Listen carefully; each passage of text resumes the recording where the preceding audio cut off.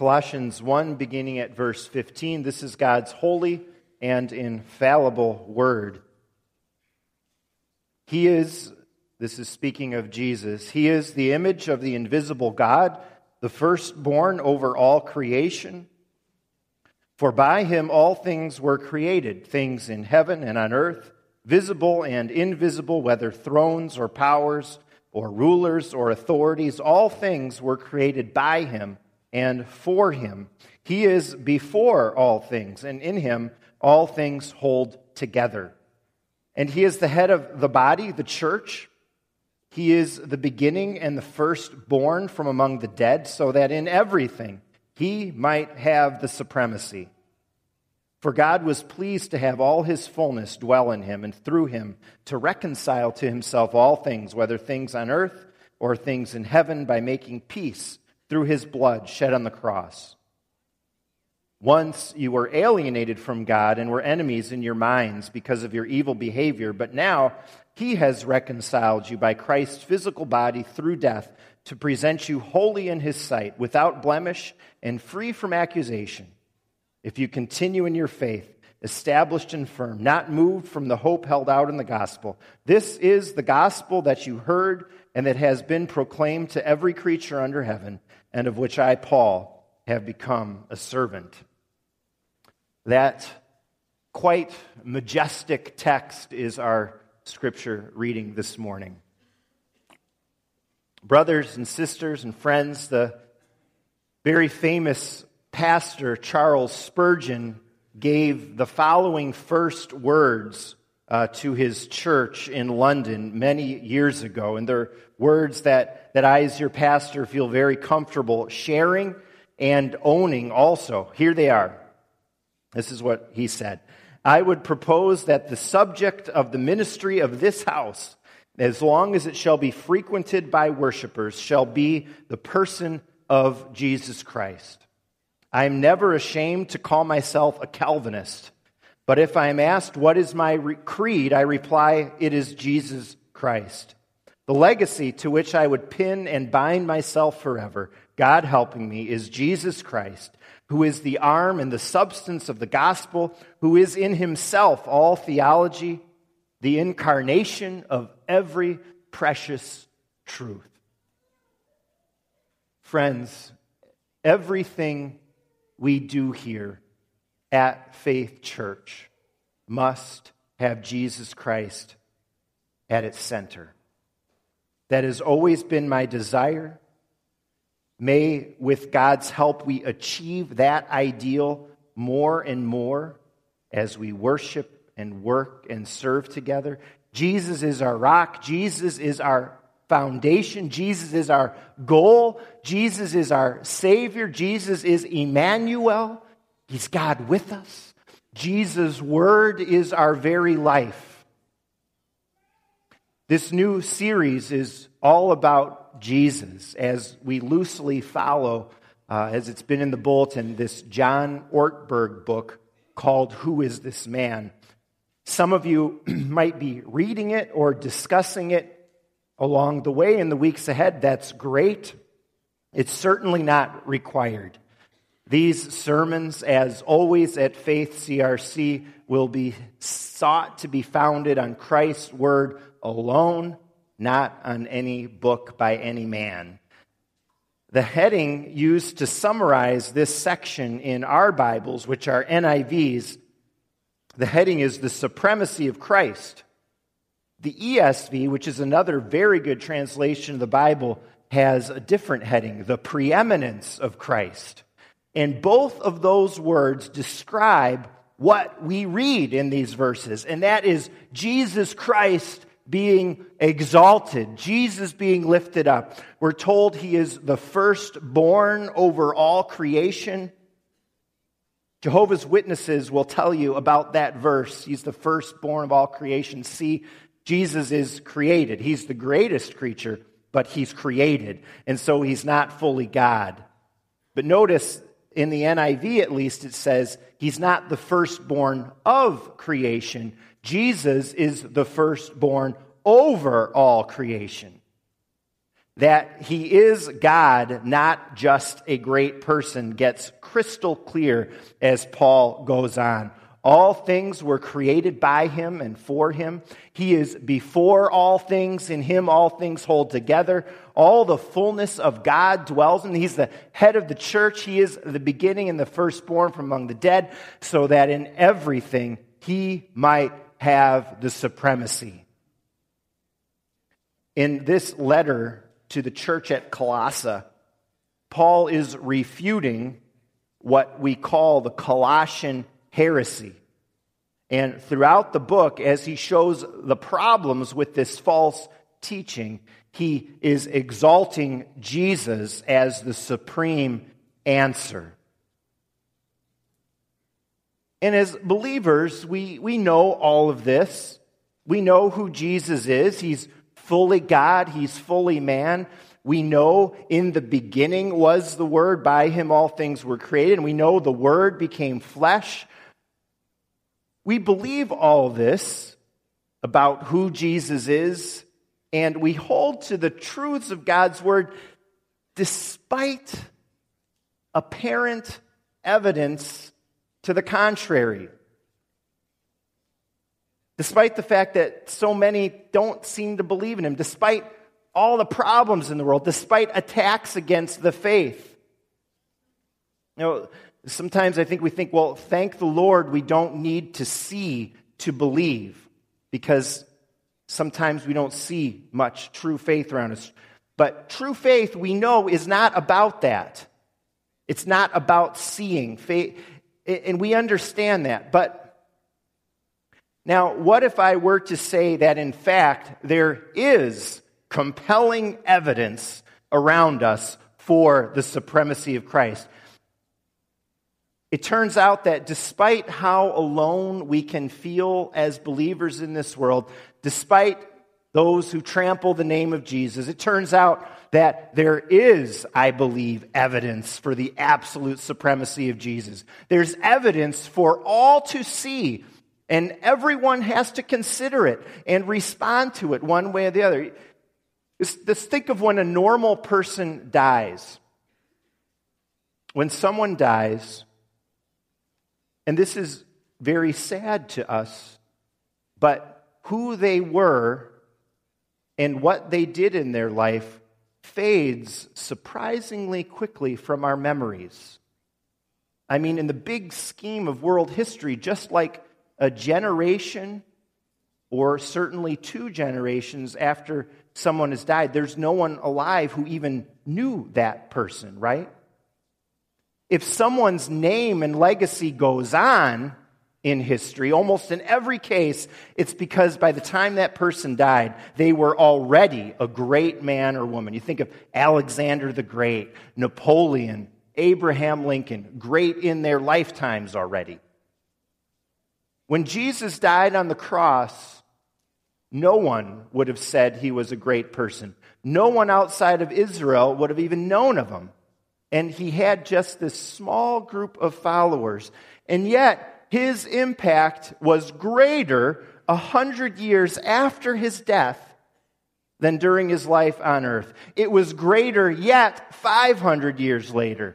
1,000 years after Jesus' death on the cross, his legacy laid the foundation for most of Europe. 2,000 years later, he has more followers in more nations and languages and cultures than ever.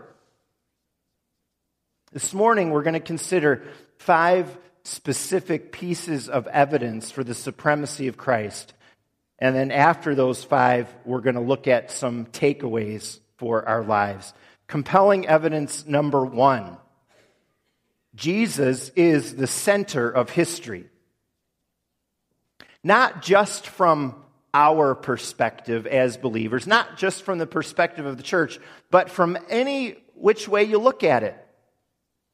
Throughout the history of the world, powerful rulers and regimes have always attempted to date the calendar around their rise to power.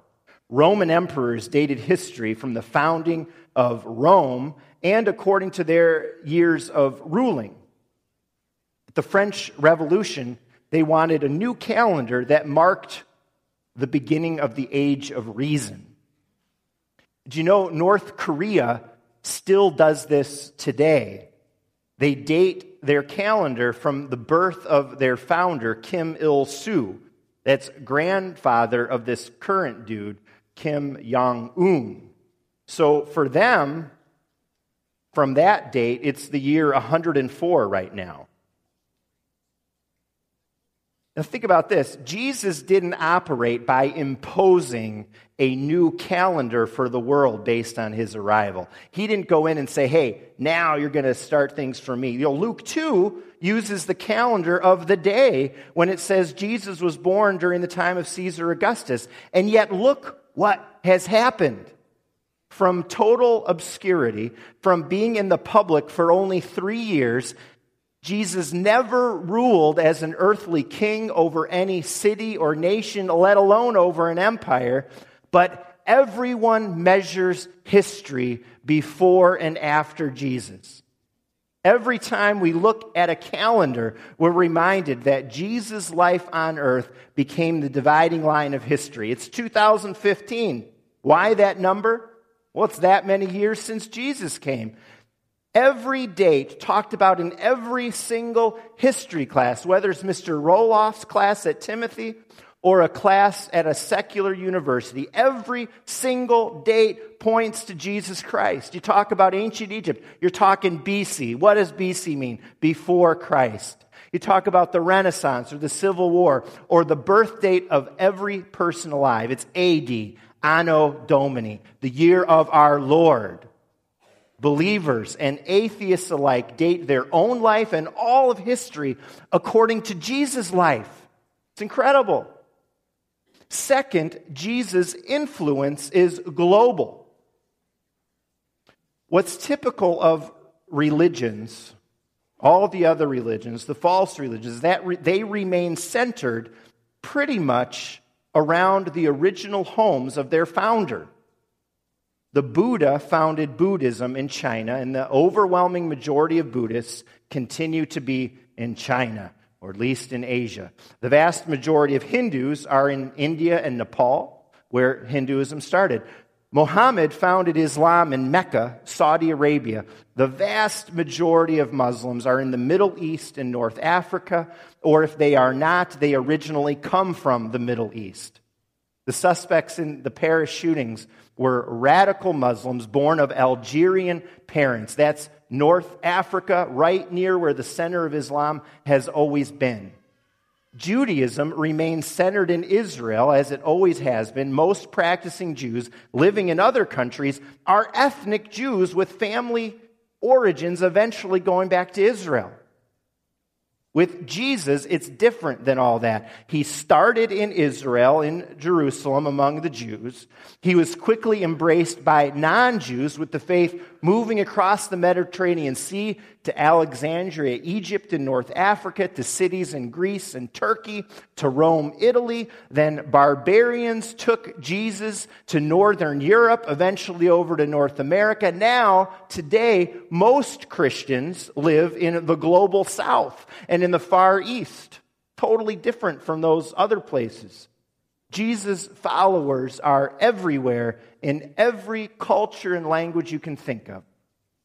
All other religions are very culture-bound, but not the Christian faith. You find faith in Jesus in India and Korea and Nigeria and Spain and Russia, Scandinavia, Canada, Mexico, Brazil, Indonesia, South Africa, Ethiopia, the Philippines. In all these places, you find worship with all kinds of cultural variety, but at the same time centered on the cross and resurrection of Jesus. That adaptability in cultures and yet unity of faith in Jesus is astounding. There is nothing else like it in the history of the world. There's nothing even close to it in any other religion out there. So the worldwide spread of Jesus in every culture imaginable is compelling evidence around us of his supremacy. Third, Jesus' ideas and teaching are beyond human categories, And this is evidence of his supremacy. Paul writes, in Jesus, all things hold together. Think about this. People claimed Jesus' teachings to practice slavery for many years, and then William Wilberforce saw in Jesus the call to free slaves. Jesus inspired different people in different places. Martin Luther and Martin Luther King Jr. Gandhi in India praised Jesus, and Desmond Tutu in South Africa. People have claimed Jesus to try to promote socialism and capitalism alike. Quakers find in Jesus the command to be pacifists. And when Roman Emperor Constantine converted, he went to battle his enemies in Jesus' name. George Washington, Denzel Washington, both believers in Jesus. You think about the last number of U.S. presidents we've had. You think of their various ideologies and personalities, political ideas. Jimmy Carter, Ronald Reagan, both George Bushes, Bill Clinton, Barack Obama, every single one of them have called themselves followers of Jesus. People of all sorts claim him and point to his teachings and life as an inspiration for theirs, and that shows us that he is supreme. In him, all things do hold together. He's beyond any human attempt at categories. He's completely beyond our little human minds. There's another evidence of his supremacy, and is that even the mistakes of his followers have not stopped him and his influence. You know, I get annoyed at this, and you probably do too, about the world highlighting the blunders of the church in history. And in a lot of cases, the way the world does that, I don't believe the accusations are fair. But in some cases, you know, the Christians and the church in history have made mistakes. Think of the Inquisition, witch hunts, defending slavery, imperialism, the oppression of native peoples, sometimes the church resisting science over the centuries. All of those things have been done at times in the name of Jesus. There have been scandals in the church involving money and abuse and adultery. But yet, none of all of the imperfections of Jesus' followers has stopped the spread of the gospel. Jesus' reputation has never been harmed or touched, has it? Final piece of evidence for the supremacy of Jesus is that he accomplished the supreme act for mankind's supreme need. In talking about the supremacy of Christ, Paul is especially bringing us there. For God was pleased to have all his fullness dwell in him, and through him to reconcile to himself all things by making peace through his blood shed on the cross. This is the center of his supremacy and his impact. Paul writes, once you were alienated from God, and you were enemies in your minds because of all your evil behavior. But now he has reconciled you by Christ's physical body through death to present you holy in his sight. Jesus arrived in history. He came on the scene to go to the cross so that we would no longer be enemies of God, which is mankind's biggest problem. We're all born in sin. In our text, Paul writes that he talks about the cross, but he also says Jesus is the firstborn from the dead. So he not only died, but he rose again. He came and he did all that to meet us in our greatest need, the supreme sacrifice for mankind's supreme need, salvation, to be friends of God again and reconciled to him. And so, though as believers, we sometimes lament things where the church is at, we feel so isolated, where things are at in the world, Though we do that, do not miss the compelling evidence around you of the supremacy of Christ. Jesus and his word and his influence, it's visible for all to see, even in a fallen world. Ralph Waldo Emerson wrote, and maybe if you're a student, you remember this quicker than some of us. He wrote that famous essay, Self-Reliance. And that gives you a very good clue about where his philosophy of life was. He was the father of transcendentalism, a man we would not call a Christian based on his beliefs. But even someone like that recognized the impact of Jesus when he wrote that the name of Jesus has not so much been written as plowed into the history of this world. No one can escape Jesus and his impact. You can see his supremacy in many ways, in many places around us. And I want to conclude this morning with 4 takeaways. I know it's not night. I don't think I've ever done that before. Sometimes at night you say good morning, but 4 takeaways from these 5 pieces of what I believe are compelling evidence for the supremacy of Christ. 1, be assured and be comforted that you're on the right side, that you're on the winning side.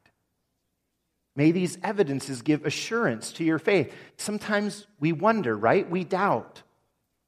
We're feeling like the church and Christians are getting to be more and more of a minority, and it seems to be the case in a number of ways as we look around us. But look at the overwhelming evidence of Jesus' supremacy and be encouraged.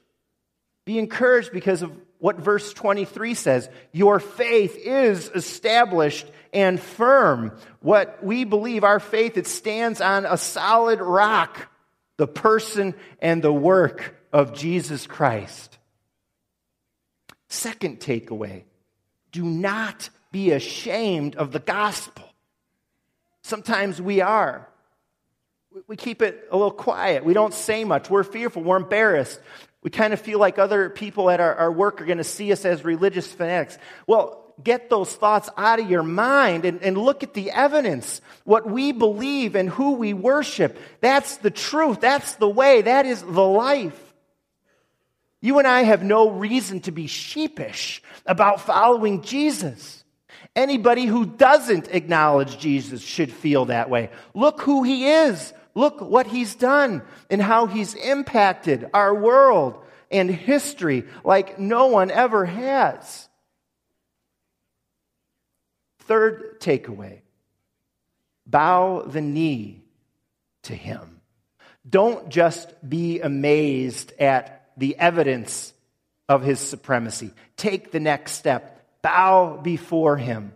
Acknowledge his supremacy as King of Kings and Lord of Lords. Accept his finished work on the cross, which reconciles you to God. Believe in him. Give him your life. This all calls for a response of faith and of worship and praise-filled living every day of our lives. Fourth takeaway, finally, find in him all you need. Not only do we believe in him and we turn to him, but when we do that, we find in him everything we need. We don't need to look anywhere else for salvation, for ultimate satisfaction, for ultimate peace, for ultimate hope. You know, I keep getting people coming up to me or sending me an email expressing thanks for my dad's sermon a couple of months ago on Jesus being our only comfort from Lord's Day 1 of our catechism. It happened just this Friday morning again. Someone shared with me and said, you got to tell your dad the difference that sermon made for where I was at. And I share those things with him, and he's just really humbled by that and so grateful for it. Well, in the absolute supremacy of Jesus, we're reminded also that he is supremely all sufficient. He is our only comfort. We turn to Christ alone for our salvation. Everything else can be stripped away. And sometimes in life, many or all of these are for people. Family and friends and health and money. Jesus we worship. Jesus who Paul exalts and lifts up in this text. Jesus is enough. He is supremely able to save you, to provide all you need, to be your only comfort, to save you and keep you going through the storms. As the supremacy of Jesus has made such a difference in our world and in history and in society, and we're going to be seeing more about that in upcoming weeks. But may his supremacy also make all the difference in your life today as you bow to him, as you give him your heart and your life. Amen.